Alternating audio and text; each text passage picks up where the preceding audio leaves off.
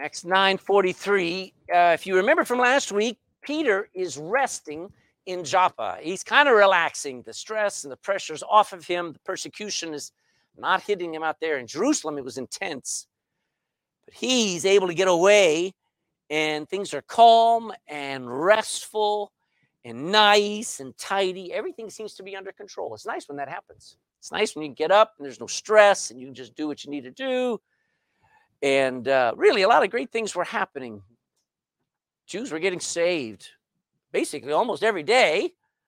Miracles were happening. We saw last week where Tabitha got raised from the dead, and a man named Aeneas was healed. And these were great things happening. Peter could sit back and go, it's a good life.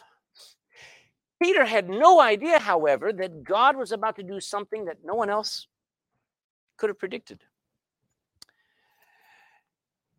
God was going to open the door for the Gentiles everywhere to hear the gospel of Jesus Christ and get saved, just like the Jews. Now, that may not be much to you, but it is a big deal, folks. And I'll say that over and over and over. The fact that we, way up here in Ireland, hear the gospel that was saving people in Israel is a big deal, because the Jews don't care about anybody else. We're all very nationalistic. We're all very ethnocentric. We only like people that are like us. We only care about people who look like, talk like, and act like us. So the Jews were, oh man, they're getting close to God. Things are happening. But there's a whole world out there that's lost. And God was going to push Peter out of his comfort zone to witness to a Gentile. And this was unheard of. The very fact that you and I are here today listening to the same gospel that Peter and Paul and Jesus preached is because of Peter's encounter with Cornelius. So let's meet Cornelius, okay? Acts chapter 10 now. Did I read verse 43, 9:43? I don't think I did. And it came to pass that he, Peter, tarried many days in Joppa with one Simon a tanner. So Peter's sort of having an extended holiday, maybe doing a bit of fishing, but he's sort of relaxing. In chapter 10, we meet a man named Cornelius. Verse 1, there was a certain man in Caesarea called Cornelius, a centurion of the band called the Italian band. It's probably a very good sounding band with bugles and trumpets. No. The Italian band. All right, we'll talk about that in a second. A devout man, and one that feared God with all his house, which gave much alms to the people and prayed to God always. All right, so we've got this guy named Cornelius. He's a centurion. He's a soldier. Now, you hear the word centurion. You ever hear the word century? Century means 100 years. Centurion means a 100-man man. He had 100 men under him, 100 soldiers under him. He was responsible for leading those 100 men to do whatever needed to be done in any kind of battle. He had great power. He had incredible authority. He could speak and people had to move, or else he had 100 men he could throw at you. He also was very wealthy. A centurion was given a lot of money because he was usually very successful at what he did. And so here's this centurion.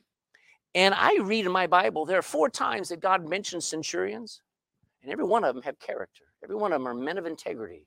At the cross, the centurion who's standing guard so that nobody interfered with the crucifixion of Jesus, when he looked up at Jesus, he said, truly, this was the Son of God.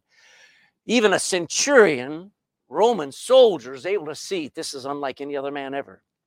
There are 4 of these men that are described in the Bible. They all seem to be men of character and integrity. He not only was a centurion, he was an Italian, all right? So he talked with his hands. You understand that, right? They made a pizza all the time. Anyway. He and his men were part of a massive Italian band of men, a portion of the Roman army that occupied Israel and Syria. They were there as an occupying force.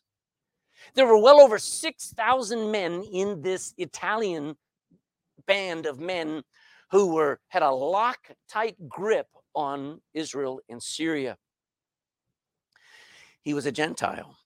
He was not a Jew. Now, you got to understand, God had divided the world into 2 kinds of people. Those who were God's people and those who were not. And God's people were the descendants of Abraham, Isaac, and Jacob. We call them Israelites. Gentiles were all other nations and cultures and languages, including the Irish. He was a Gentile. He also was living in Caesarea. It's a city. Let me go back up. I thought I had a map here. It's a city 28 miles north of Joppa, where Peter was. It's along the coast of the Mediterranean. And 28 miles, I was thinking about how far away that is. People walked everywhere. Not everybody had horses, okay? So that's like going from here to the far side of Macroom by foot. That's a bit of a distance, you understand? So that's where Cornelius is. And think about it. I mean, Peter's going to meet him. And ultimately, Peter's going to give the gospel to him. That's a long distance to take the gospel. Well, God sort of gets things in motion by doing things the opposite of what we expect. Let's keep going.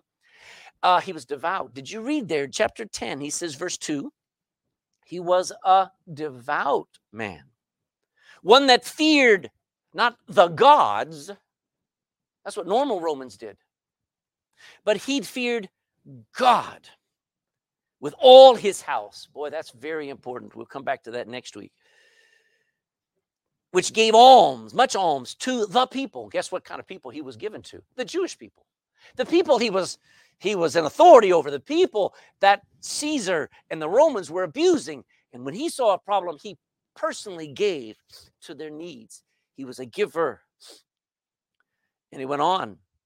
It says, and he prayed to God always. I mean, that's a devout man. Now, I'm going to say something here. Too many people think strong men, masculine men, don't care about God. And they feel like they're just fine without any religion. Well, I call those fools. God actually calls them fools.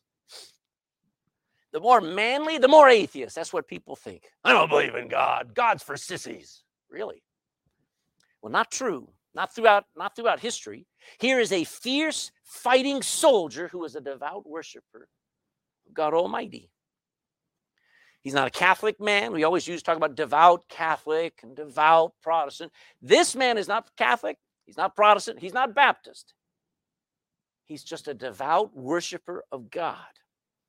Not just any God either, because he had a lot of gods to choose from. All the Roman gods were very popular. Jupiter and Venus and Mars and Neptune. You ever read that book? You know, men are from Mars and women are from Venus. Well, before that book was written, Venus was the god of love and Mars was the god of war. These were Roman gods. Apollo. Even Caesar claimed to be a god. He called himself Lord. He said, call me Lord Caesar. He wanted people to worship him. He even required that Roman soldiers had a statue, a bust of the head of Caesar, and every morning had to wake up and say, my Lord. Talk to the statue. But Cornelius evidently heard the Hebrew scriptures of the Old Testament, was convinced that the God of the Jewish people was the God to worship. That is amazing to me. His devotion was deep and serious. It wasn't superficial like most of ours. Many of you carry your Bibles, and I'm glad you bring them to church, but do you read them? It has been found out that they have interviewed people who were honest, and out of tens of thousands of people that were interviewed in America, less than 5% read their Bible every day. Actually, 2%. 5% read it every week, and the rest just have a Bible. You see, there are people who are superficially devout, and there are people who are really devout. He was a giver. He feared God. I mean, if you have 100 men behind you, who are you going to fear? Nobody's going to steal your chariot. Nobody's going to break into your house. And yet, he feared God. He prayed and depended upon the God of Israel. This centurion was an amazing man, but there's one thing that we're going to learn. He rejected all those gods, and he chose the God of the Bible, but he was still very lost. And you'll understand this more in the next portion of Scripture. Keep reading at verse 3. Cornelius has a vision from God. Verse 3, it says, and he saw in a vision evidently about the 9th hour of the day. Now, 9th hour, Roman time, you count from 6 a.m., 9 hours, and that puts you at 3 p.m. That's the 9th hour of the day. Don't you wish it was just, when we say 9th hour, we think of 9 a.m. or 9 p.m., but it's from sunrise to 3 p.m. About the 9th hour of the day, an angel of God coming into him and saying unto him, Cornelius. And when he had looked on him, he was afraid. Yeah, I mean, you have somebody talking to you who just came through the walls. Yeah, you'd be afraid. And he said, what is it, Lord? And he said unto him, thy prayers and thine alms are come up for a memorial before God. Now, send men to Joppa and call for one Simon, whose surname is Peter. He lodges with one Simon a tanner, whose house is by the seaside. He shall tell thee what thou oughtest to do. Now, Cornelius has a vision from God. And this angel starts talking to him. Now, some people think that angels talk to them today. They don't. Demons do. And bad dreams do. Bad pizza will cause a vision. But Cornelius had an angel talking to him. And it's not a normal thing to have an angel talking to a Gentile. Now, throughout my Bible, I find angels and visions and dreams and voices speaking to prophets and to kings. You find an angel talking to Zechariah. Remember that? You're going to have a son. He's going to be great. You have another angel talking to Mary. You have these angels, but they're all Jews. You understand that? Here comes somebody talking to a Gentile, and one of the most hated Gentiles next to a publican. Here is a Gentile soldier of an eye.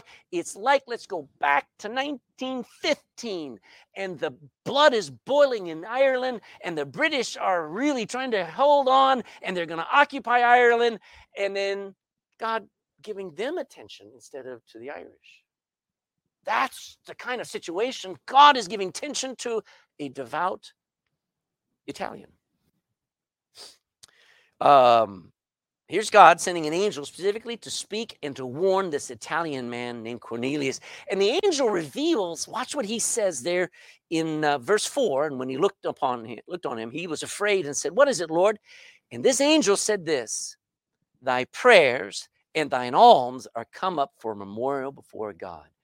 That angel just says, you know what? Your prayers are being heard in heaven. That's a crazy thing to hear. Even a lost man's prayers are not wasted.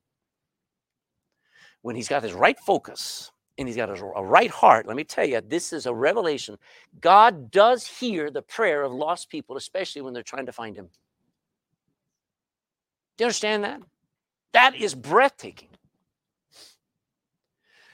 Then he says something that is actually even more breathtaking. Verse 5. Oh, wait. I want to say verse 4. He says, thy prayer, thine alms are come up for a memorial before God.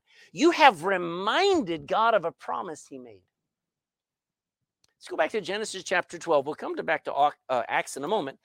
But a couple of scriptures. Genesis chapter 12 and verse 1. Genesis 12, 1 to 3.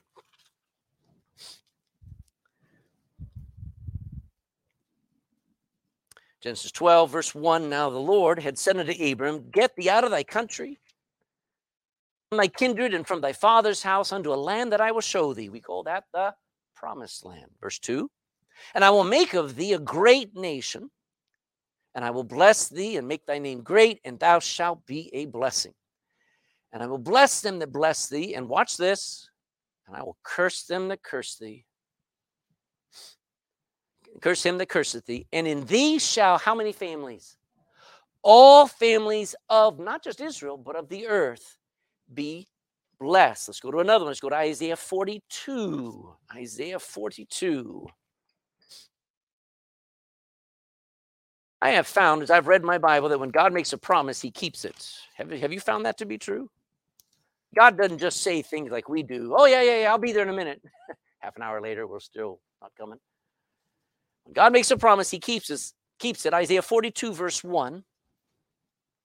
Speaking of the Messiah, God says, behold my servant, whom I uphold, mine elect. People talk about the elect. Well, Jesus was God's elect, folks. In whom my soul delighteth. I have put my spirit upon him. He shall bring forth judgment to the Gentiles. And judgment doesn't always mean condemnation. Judgment means defense. Judgment means salvation.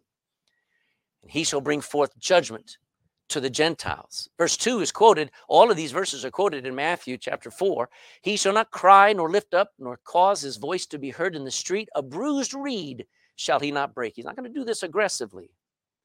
The smoking flax like a candle shall he not quench. He shall bring forth judgment unto truth. He shall not fail. I like that.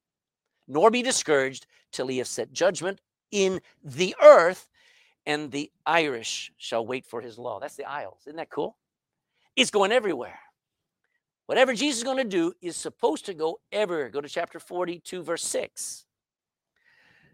Verse 6 says, and I, the Lord, have called thee in righteousness, called the Messiah, and will hold thine hand, and will keep thee, and give thee a covenant. I'll give you up for a covenant of the people, for a light to the who?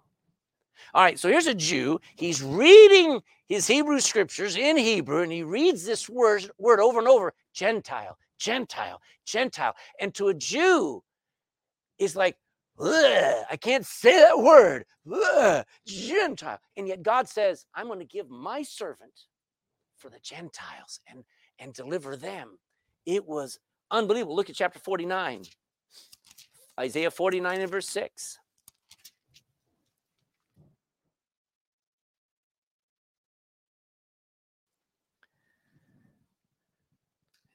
God said, it is a light thing thou shouldest be my servant to raise up the tribes of Jacob. Okay, so we know Israel there, to restore and preserve the preserved of Israel.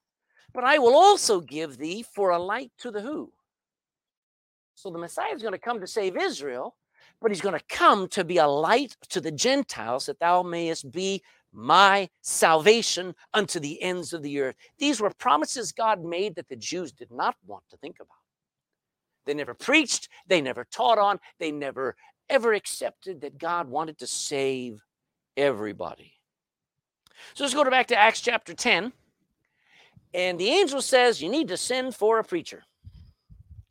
Acts chapter 10. That used to be a common phrase in America. Here in Ireland, they say, send for a priest. But in America, it was send for the preacher. And Acts chapter 10, go back there in verse 5. Now, send men to Joppa and call for one Simon, whose surname is Peter. We call him Simon Peter. He lodges with one Simon a tanner, whose house is by the seaside. He shall tell thee what thou oughtest to do. You need somebody to tell you what to do next. This devout worshiper of God hit a wall. He could only go so far. He knew bits and pieces of the Old Testament, of the Hebrew scriptures. He probably was learning Hebrew. I mean, if you're going to occupy the people, you need to speak their language. And he's impressed with the God of Israel, but he doesn't know how to get saved. You need to call for a preacher. You need to call for somebody who can explain to you the gospel. Why? Because Cornelius, as I said there, was lost. Don't be fooled. Just because somebody is very devoted religiously in Ireland, listen, I wish we could go back 50 years and have an Ireland again that was devout and was moral and did fear God. But don't you believe for a second that devotion and prayers and morality and sincerity get you to heaven. This world needs a good dose of morality. This world needs a good dose of the fear of God. But just because somebody's in church every week and just because somebody's constantly praying and constantly giving doesn't make them saved. Does that make sense? Do you understand what I'm saying? In the end, the best of us are wretched, lost, blind, without hope, without God. We must be born again. There's nobody that's not included. Cornelius was lost. Peter explains this in chapter 11. We'll deal with it more in a few weeks. But in Acts chapter 11, just run ahead there, verse 11. Acts 11 and verse 11. Peter is having to explain himself. He has just been rebuked. And people are gathering around him saying, how dare you go eat with a Gentile? And Peter's going over and explaining what happened. Chapter 11 and verse 11. Behold, immediately there were three men already. Let me go back. We're going to hear this in just I don't want to do all that because I'll talk about it in a minute. Verse 11, and behold, immediately there were 3 men already come into the house where I was sent from Caesarea unto me, and the Spirit bade me go with them, nothing doubting. Moreover, these 6 brethren accompanied me, and we entered into the man's house, Cornelius, and he showed us how he had seen an angel in his house, which stood and said unto him, send men to Joppa, and call for Simon, whose surname is Peter. Here's a guy who knows my name, who calls for me by name, verse 14, who shall tell thee words, whereby thou and all thy house shall be saved. Peter said, how can I argue with somebody who wants me to tell him how to get saved? Cornelius was lost. He doesn't know it, but he needs to hear about Jesus dying in his place. That's the gospel. He's doing all the right things. Is it wrong to pray? Yes or no? No. Is it wrong to give away money to people who are in need? No. Is it wrong to worship Almighty God in heaven? All right. He's doing all the right things. But he wasn't born again. That's what's missing in people's minds. They think, well, if I just go to church, if I just start praying more, if I'm just a better person, if I just start giving away more money, that's not what God asks of you. That is expected. But what God says is you must be born again. You're lost without hope. Your soul is sin cursed. The only way to get washed is in the blood of Jesus Christ, not in more good works. Cornelius is a great revelation to a Jew that the worst can get saved, not just the good. So Cornelius, now I have to go look at this. Go back to chapter 10. I'll show you something that really blessed me. All right, so verse 2, look in verse 2. It says he was a devout man, one that feared God with how many people? Wow. So here's a soldier, and it's true, military families usually they usually take home their military training. And they get everybody in line at home, just like they're in line at work, in the military. And that whole family is devout in worshiping God just like he is. That's a good thing. Would you agree? Amen. Go down a little bit further and look at verse 7.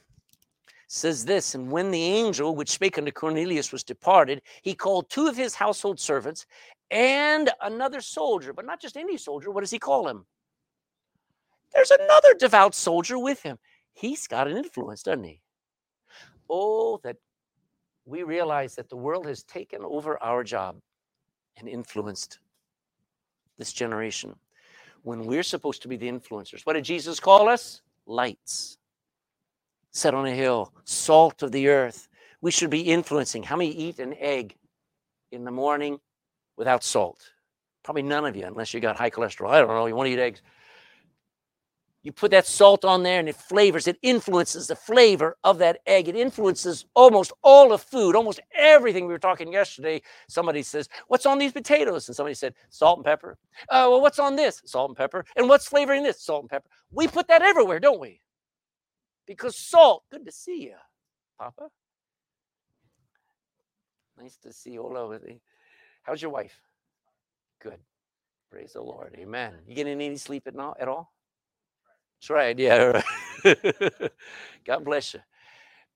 We're supposed to be the influencers.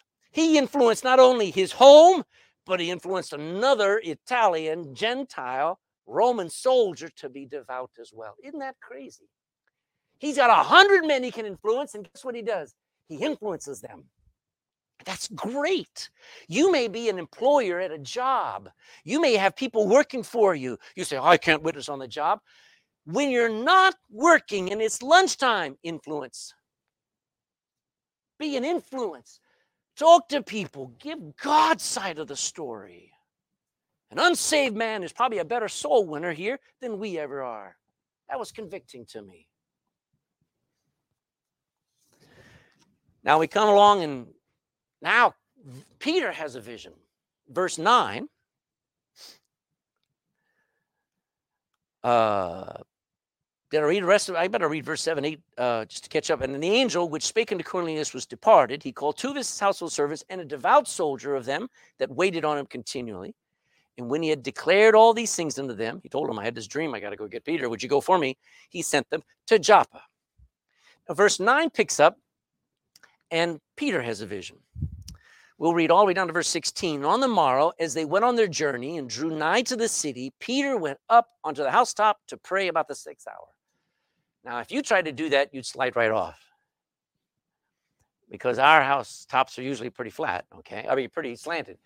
But in the Middle East and a lot of other countries, their housetop is flat. They go up there in the cool of the day. That's where they have their life. They don't sit inside all the time.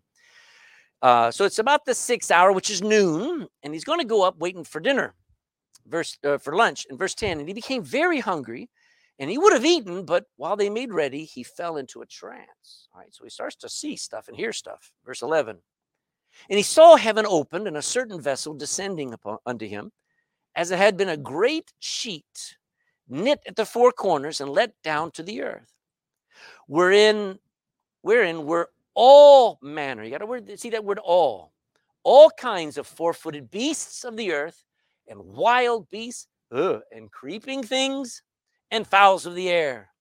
And there came a voice to him, rise, Peter, kill and eat. Verse 14, but Peter said, not so, Lord, for I have never eaten anything that is common or unclean. And the voice spake unto him again the 2nd time, what God hath cleansed, that call not thou common or unclean. This was done 3 times, thrice, and the vessel was received up again into heaven. Peter's got a strange vision. It's the next day around noon, and the 3 men from Cornelius are still on their way. They're coming. They've walked 28 miles. I don't know how long that takes, but it's several hours, probably 6 hours, 8 hours. They've gone and stopped and stayed overnight and come along, and Peter is hungry. He's waiting for lunch, okay? It's like some of you right now, right? Mention food and you're off into a la-la land. But he has this vision while he's hungry. The sky splits open. Something starts descending out of the sky, and it's floating down to Peter, and it's a sheet, like a tablecloth, but it's like a parachute upside down. It's got the 4 corners of the tablecloth tied to something, and this tablecloth is descending full of animals, birds and bugs. Some of them are good animals, healthy animals. Angus cow, amen. Some of them are not so healthy animals. Some of them are very unhealthy and unclean animals. And it's sitting down right in front of a hungry Peter. Now, they didn't have McDonald's in those days, so if you wanted food, you had to fix it. You had to kill it and cook it and eat it. And the voice says, rise, kill it, and eat. Here you've got some potential steaks and burgers. You've got pheasants and bacon and ham and sausages and pepperoni and salami and rashers and chicken wings. Right there looking at him. And Peter argues with the Lord. Now, I don't say you should do this, all right? But here's a voice saying, do this. And Peter says, I am not. I mean, wow. I want you to understand, this is a great picture of when the Lord asks you to do something, it just goes against you. It's like, that's not what I want, Lord. That doesn't make sense to me. Especially when it comes to soul winning, giving the gospel to somebody you don't want to, forgiving somebody you don't want to, sitting next to somebody you don't want to. Did I say something? Peter says, there are so many unclean animals in that sheet, Lord. I've never eaten anything that you told us not to eat. I've never done that. And it is true. God had explicitly commanded his people in the law to not eat scavengers and unhealthy animals and bugs. God actually made it a sin to eat pork, catfish, and shellfish. And that's not a bad thing. As a matter of fact, God's dietary laws kept the Jews free from the majority of diseases that the rest of the world has struggled with throughout time. So understand, Peter had never eaten pork or lobster or clams or crab or oysters or catfish or scampi or scallops any of his life. He had never done that. Yet the voice from heaven said, all of those animals and birds and bugs have now been cleansed. Don't call them unclean or sinful anymore, Peter, because every one of those unclean animals are now lawful for you to eat, and it won't be a sin if you do. Now, it'll still kill you, but it won't be a sin. You got to understand where this is going. How can this be? What could have changed? Did the animals magically become healthy? Now, in America, when I grew up, we ate something called catfish. Does anybody know what a catfish is? All right, everybody call it catfish because they got long whiskers, and they're a big fish, and they really are quite delicious, especially if they're cooked well. But you know the problem with catfish? A catfish is a bottom feeder, which means at the bottom of a river, bottom of a lake, after all the other birds have done, birds and the fish have done their business, and it all floats down to the bottom, the catfish eats the refuse and the excrement of everything else. Now, my mama never told me that when I was enjoying catfish. She said, eat your catfish, and I thought it was the best thing. But it's a scavenger. It is an unhealthy creature to eat because you're eating the death of other creatures. You're not eating life, and it could hurt you. Pigs normally were given the last of the food. That was the worst of the food, and then people would eat them. Pigs were not healthy. So God knew what he was doing when he made all of these laws. And the pigs didn't naturally become healthy. Catfish didn't all of a sudden start swimming at the top. That stuff didn't change. Did the laws change? Yes. Something has been done so the law could be finished. The law could be set aside. It had been fulfilled. The law wasn't something that was just in place and that everybody's got to do. When somebody could come along and fulfill it and say, here, now I've done it, you can go free. And this was what the blood of Jesus Christ was going to be understood as. How many times did Peter have to hear this? Because he keeps shaking his head. How many times did God have to drop this sheet down full of animals saying, rise, kill and eat? How many times?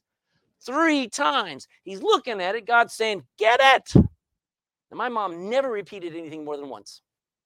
And if she ever did repeat it, I was in trouble. God's repeating this 3 times because it was a big deal. Do you understand? He was leading to a great revelation of the New Testament gospel truth. And Peter here learns to soul win by faith, not by understanding. Look in verse 17. Now, while Peter doubted in himself what this vision which he had seen should mean, he's like, what did I just see? Behold, the men which were sent from Cornelius had made inquiry for Saul's house, and they stood before the gate. And they called and asked whether Simon, which was surnamed Peter, was lodged there. Kind of interesting. Just stop there for a second to realize Peter doesn't know what this vision means. His understanding of the cross was very narrow in its focus. That Jesus died to take away Israel's sins. That's all he thought about. That's all he thought. And I'll be quite honest with you, when I got saved, I started to see my friends at school, I was working, I started to see my boss and other people as in need of the gospel. But not once did I think that there was somebody on the other side of the world that also needed the gospel. Not once did I think at the time that I got saved back in 1980, the world population was somewhere around, there's less than 5 billion people.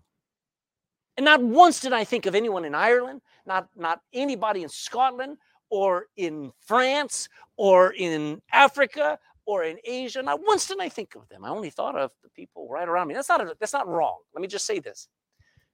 But it took about a couple months later where we had a missions conference, which had a lot of missionaries, and they started to show pictures of people in Zaire, in Brazil, in Indonesia, and in Japan, and in Kenya, and in South Africa, and in the Congo. And they showed all these people that were just as lost as I had been. And my eyes opened, and I remember the Lord saying, are you ready? And I said, let's go. And that's how come I'm here today. Because I didn't know what soul winning, how far I would go or where it would take me. God had to show me there's a world that was lost. And Peter had to see the same thing. He had to knock on the gate. Somebody's knocking outside. Some men are looking for him. And usually, especially if they got a blue shirt, it's a bad thing, they gotta. He's got somebody looking for him. Let's keep reading there. Where did I leave off? Verse 18. And they called and asked whether Simon, which was surnamed Peter, was lodged there. Verse 19. And while Peter thought on the vision, the Spirit said unto him, Behold, 3 men seek thee. Arise, therefore, get thee down, get off the roof, and go with them, doubting nothing. Don't hesitate. Don't doubt what I'm showing you. Just believe, for I have sent them. This is breathtaking. Do you know in Acts chapter 16, Paul has a vision, and he hears a voice across the Aegean Sea over in Philippi, in Macedonia. And what is the Macedonian man crying out? Come over and help me. Well, Peter's got a vision of somebody saying, come and help me now.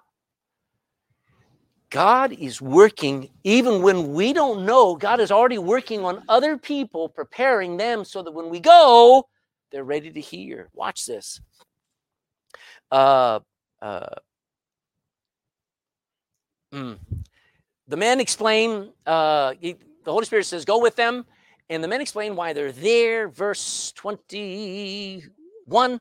Then Peter went down to the men which were sent unto him from Cornelius and said, Behold, I am he whom you seek.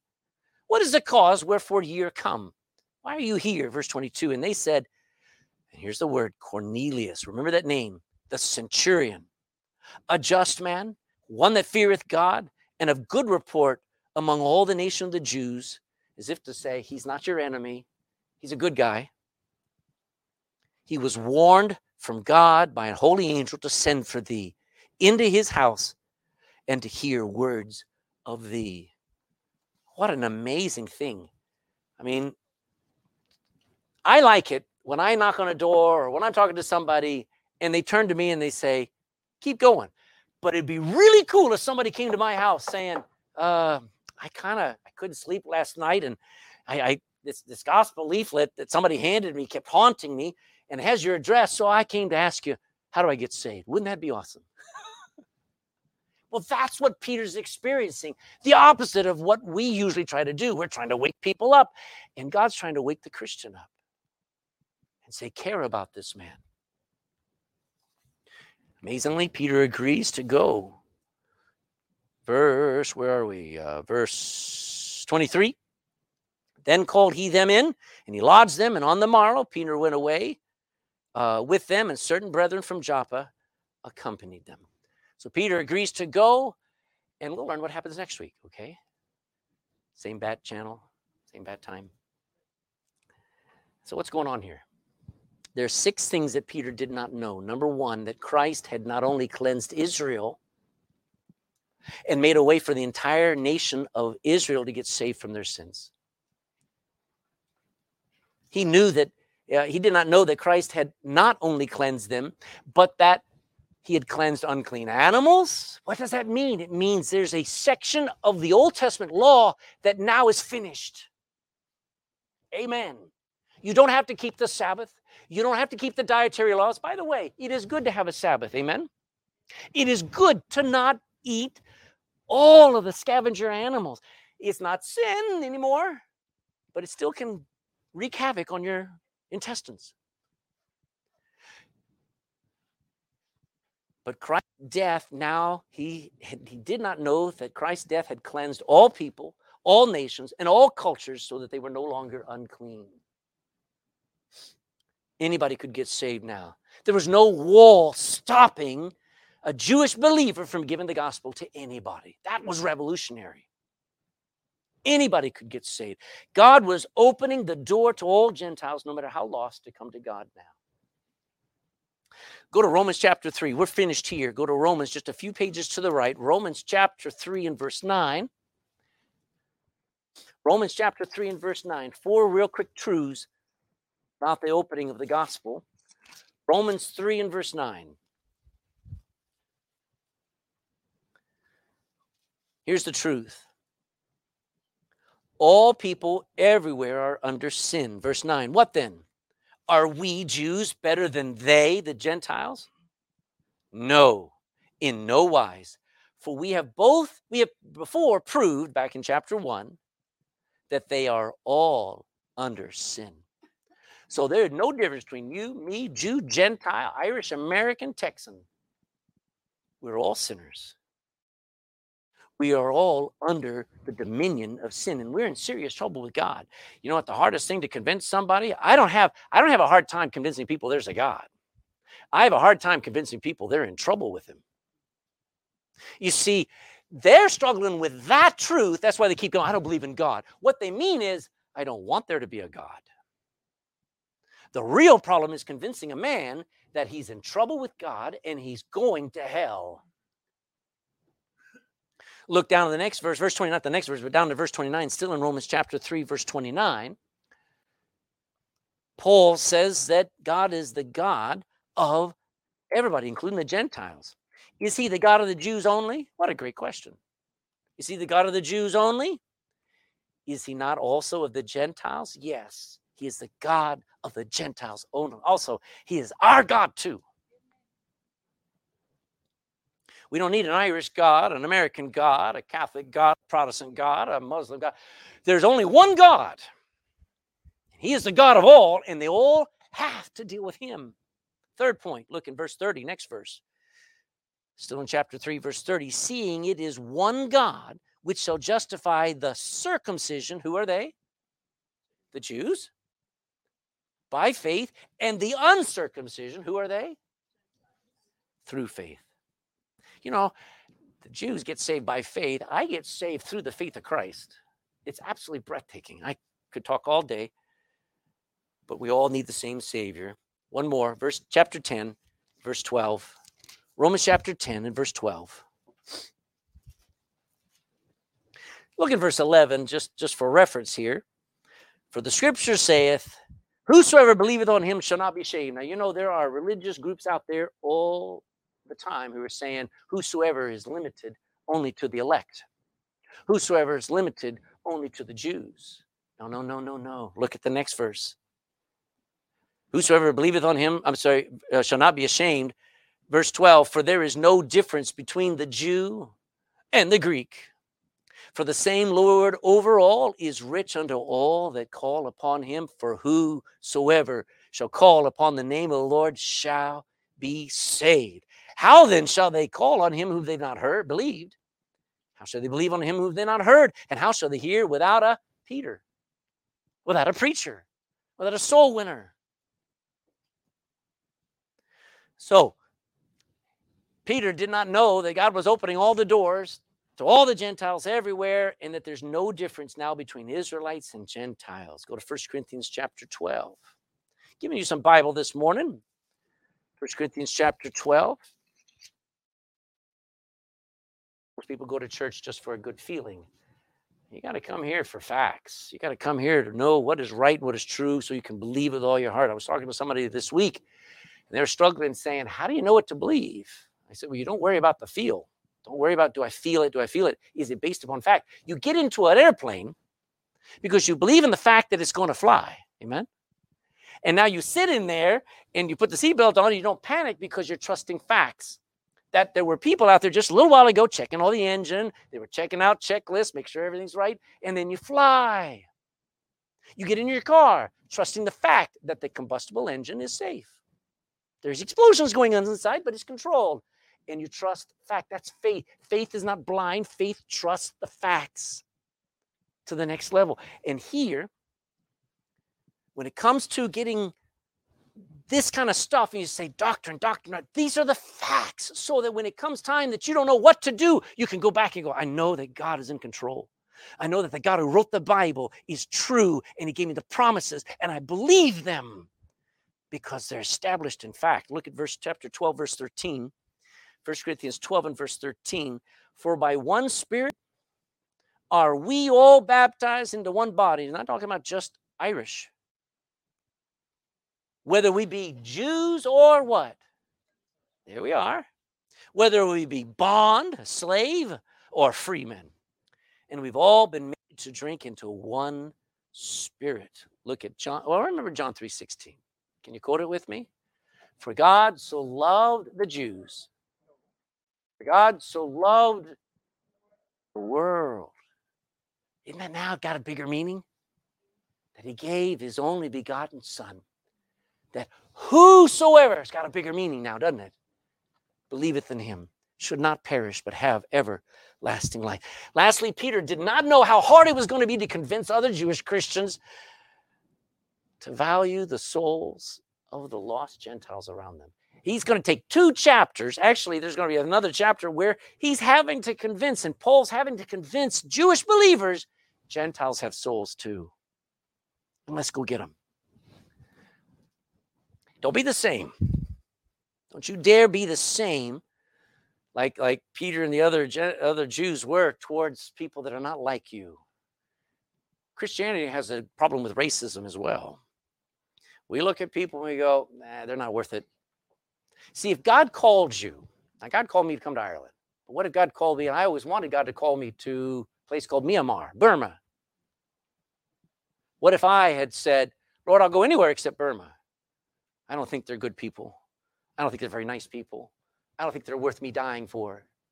That's racism. That's me determining who I'll go to and who I'll witness to and who I'll love. And Peter's going to learn, I've got to love everybody. I've got to love and win everybody. What changed? As I said, the difference between the Jews and the Gentiles has now changed. There were so many laws in the Old Testament against eating with Gentiles, mixing with Gentiles, being with them, but not anymore. There's now a third group. Remember, I said God divided the world into 2 groups. Remember? God's people and those not God's people, right? Jew and Gentile. And now there's a third one. Let's go look at Colossians chapter 3. Well, you're in 1 Corinthians. Go to 1 Corinthians 10:13. Go there first.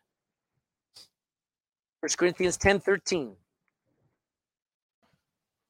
I said 10:13. It's not where I want to be. 10:32. 10:32. 1 Corinthians 10:32. Give none offense, neither to the, number one, who are they? The Jews, nor to the Gentiles, and nor to the, here's the third group now, the church of God. There's a third group in the world now. Let's go to another one. Colossians 1:13. Colossians 1:13. Galatians, Ephesians, Philippians, Colossians 1:13. There's Jews, there's Gentiles, and then there are those who are in the kingdom of God's Son. Look at Colossians 1:13. Who, it's not a question, it's he who hath delivered us from the power of darkness, us being Jew and Gentile, and hath translated us into the kingdom of his dear Son. You want to be a Jew? You go right ahead, be whatever you want. You want to stay a Gentile? You go right ahead. I've been saved and translated into the kingdom of God's dear Son. What the Bible calls, I'm a brand new creature.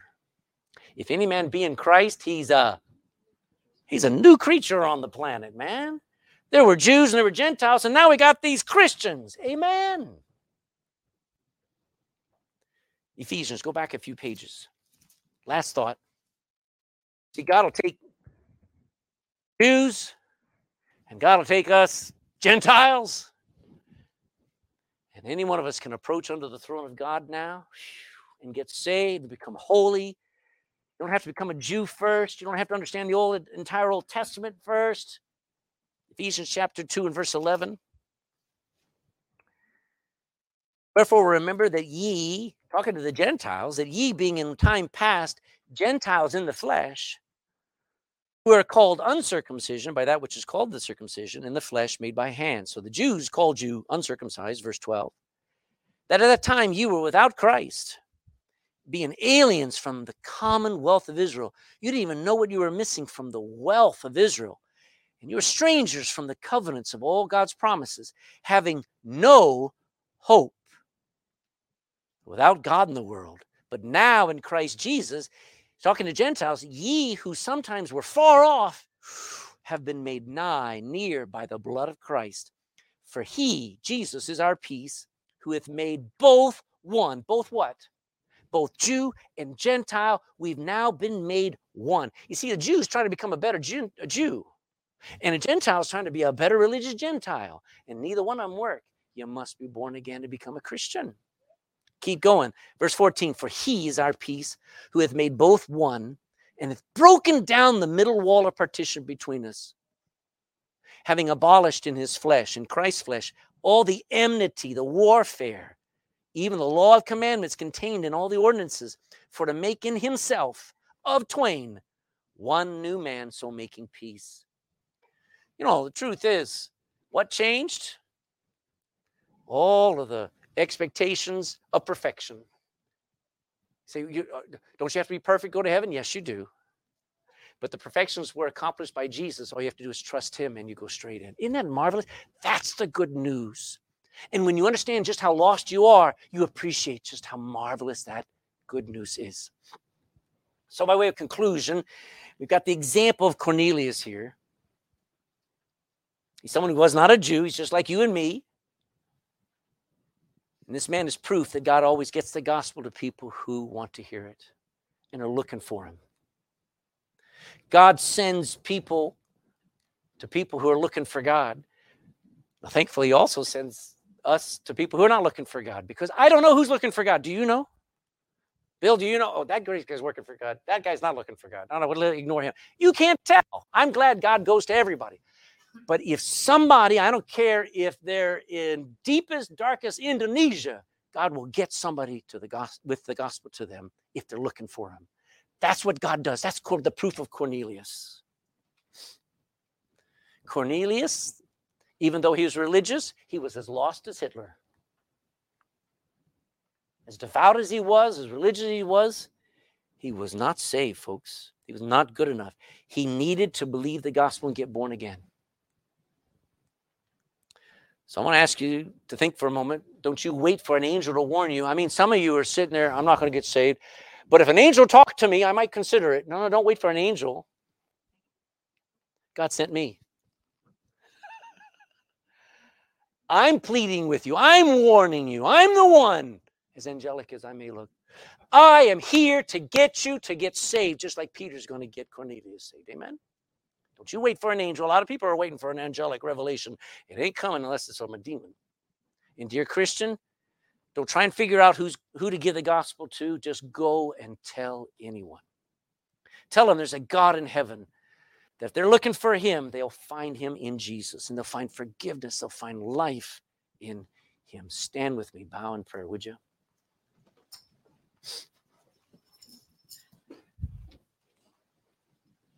Every head bowed, every eye closed. Just think for a second. Somebody gave you the gospel. Somebody got out of their comfort zone and came knocking on your door, looking for you. You know, God made it so that you almost did nothing. God was looking for you. But maybe there are some people in this room who are looking for God. They're struggling. They're trying to be good and they're failing. They know that they feel worthless. They feel like they hit a wall every time they try to get rid of some sin or have victory over sin or attitude. I mean, I get frustrated every day. It's like, why did I say that? What did I do? What am I doing? Well, if you're looking for God, let me tell you, God's trying to get your attention right now. It's not by accident that you're here this morning. As we're going to see next week, we're going to listen as Peter pours his heart out. He preaches a very long message, and he goes through so much detail. And while he's preaching, Cornelius doesn't even wait for the invitation. Cornelius starts crying out to God to save him in his heart. And the Holy Spirit falls, and Cornelius gets saved. His whole house gets saved. And Peter says, what just happened? You see, you don't have to wait for me. You know that this book is telling you must get saved. Do it today. So how do I do it? Just believe that Jesus died for you, was buried and rose again to save a wretch like you. And all you have to do is ask him. Bow your head with a broken heart, saying, Lord, I'm not nearly as good as Cornelius, but if you'll take me, I want you. Please save me. It'll work, dear friend. Whosoever shall call upon the name of the Lord, that's got your name in it. And dear Christian, wouldn't it be amazing if we just went every day with a gospel tract and handed it out to somebody? You might meet more people looking for God than you think. Father, bless this message to our heart. God, thank you that Peter obeyed. He argued with you, but in the end, he went forward and the first Gentile gets saved. Man, it wasn't the end. We're the end product. It went all the way to Ireland, got all the way around the world, just because of Peter obeying, not understanding, but by faith going. And he's going to tell the story, and it will work. And I pray that we would believe it will work still today. In Jesus' name, amen. Let's grab our hymnal.